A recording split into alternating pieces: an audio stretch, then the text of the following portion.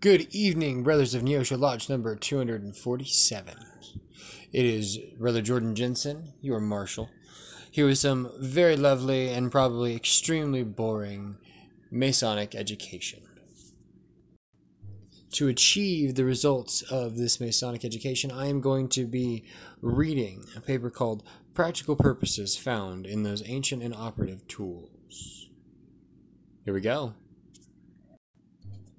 If a man finds that he is exhausted or without ability to awake in peace, he may toil in that place for an eternity over before he discovers that which would bind him.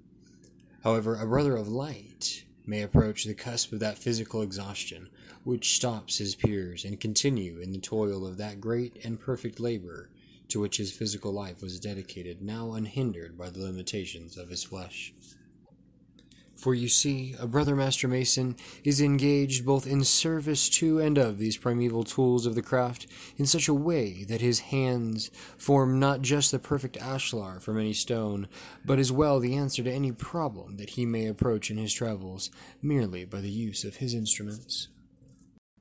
Consider yet, brethren, that all of your endeavors, both in body and mind, are supported by the soul. In the holy halls of geometry, we find the perfect symbol of the craft which shows the very same truth. That is Pythagoras' theorem, a squared plus b squared equals c squared. Within our aprons and garter we hold guarding those 7 ancient tools by which we may construct the most brilliant and beautiful edifices, and alike we may destroy those improper buildings erected by the former versions of ourselves, those cowens and those maliciously ignorant towards the light. When we first labored in life, into our hands the Master presented us with 2 tools, and the proper instruction of their use. It is here that we discovered the words wound into the leatherwork, and carefully laid the marks of measure upon our life. If, brother, you tire in a way which takes you from your work, your wife, or your family, check the measure of your day. Do your marks match those of the Master? Is your day in equal proportion to God, to man, and to that craft upon which we work? As you inspect the field of builders and their labors, do the stones comprising their many foundations sit perfectly formed as law would call, or has the imbalance of time taken its toll? If you find the roof of the temple will not hold dry the jewels, nor support any further repairs, travel down to the base and see the stones that were laid. If you find that they are well, then proceed to check the columns. But if you will discover even a brick who has passed the hands of a fellow unchecked, then the whole portion of the structure found upon that foundation must be taken down and corrected, or allowed to lie, so that the passage of time may surely see it die. When we go on and go further upon that ever-winding flight of precious yet precarious stairs, we clearly see the whole signs that we have begun to learn, know, and made whole in hand. By the Master's further grace, we are given a means like truth, to know and to see what is in thought and what is felt by these 3 immovable gems, each an eye of a unique view to see what is right, just, and level.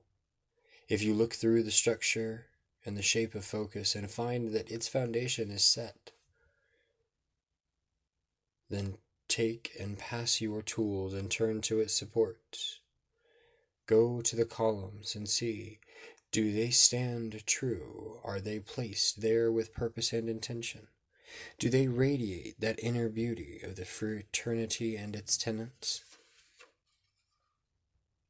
Brother, if you find that the foundation is fine, the supports perfect, then turn your eyes to the roof, that vaulted canopy of heaven. If your wisdom and practice in the craft yield that the columns are inferior to the Master's standard, then raise your supports and scaffolds high to bear the weight of the ceiling above, and pull that support entirely from the structure, and replace it anew with a support equal to those still in proper form.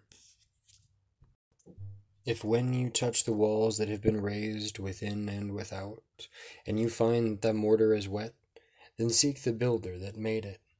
Speak kindly and sincerely as you explain the potential pain, and likewise listen and remain ever steadfast in our fraternal position. All must be done in a time that is ready. As we, master masons and men, wield the sacred spade, so must the mortar we tame be ready to set. That mortar is a relationship, and its quality is critical to the purpose it was made for. We, as the bearer of burdens, the men of fellows, and the masters of the craft, are empowered by these tools and their mystery to raise perfect structures. Let us in our own wisdom recall the very lessons we learned in our shared beginning, middle, and end. All our problems, joys, goals, and aspirations, even dreams, are understandable entirely through the all-seeing eye of Deity, who formed the sacred geometry that we have laid within the foundation of our craft. 6 of the tools are set and held in hand, and the last is held in the heart. The entirety of our fraternity, its charity, its dedication, its continued line of truth coming from that original light that has covered man from the beginning. This is the 7th tool, this that stands at the end of our story, at the end of our space. So as you continue and you go from this place and from Lodge, brethren, I thank you for your time, and I thank you for continuing to uphold the foundation of our fraternity, to stand as the pillars of it, to support the canopy of heaven and the lofty goals of our fraternity. Be well, be blessed. So mote it be.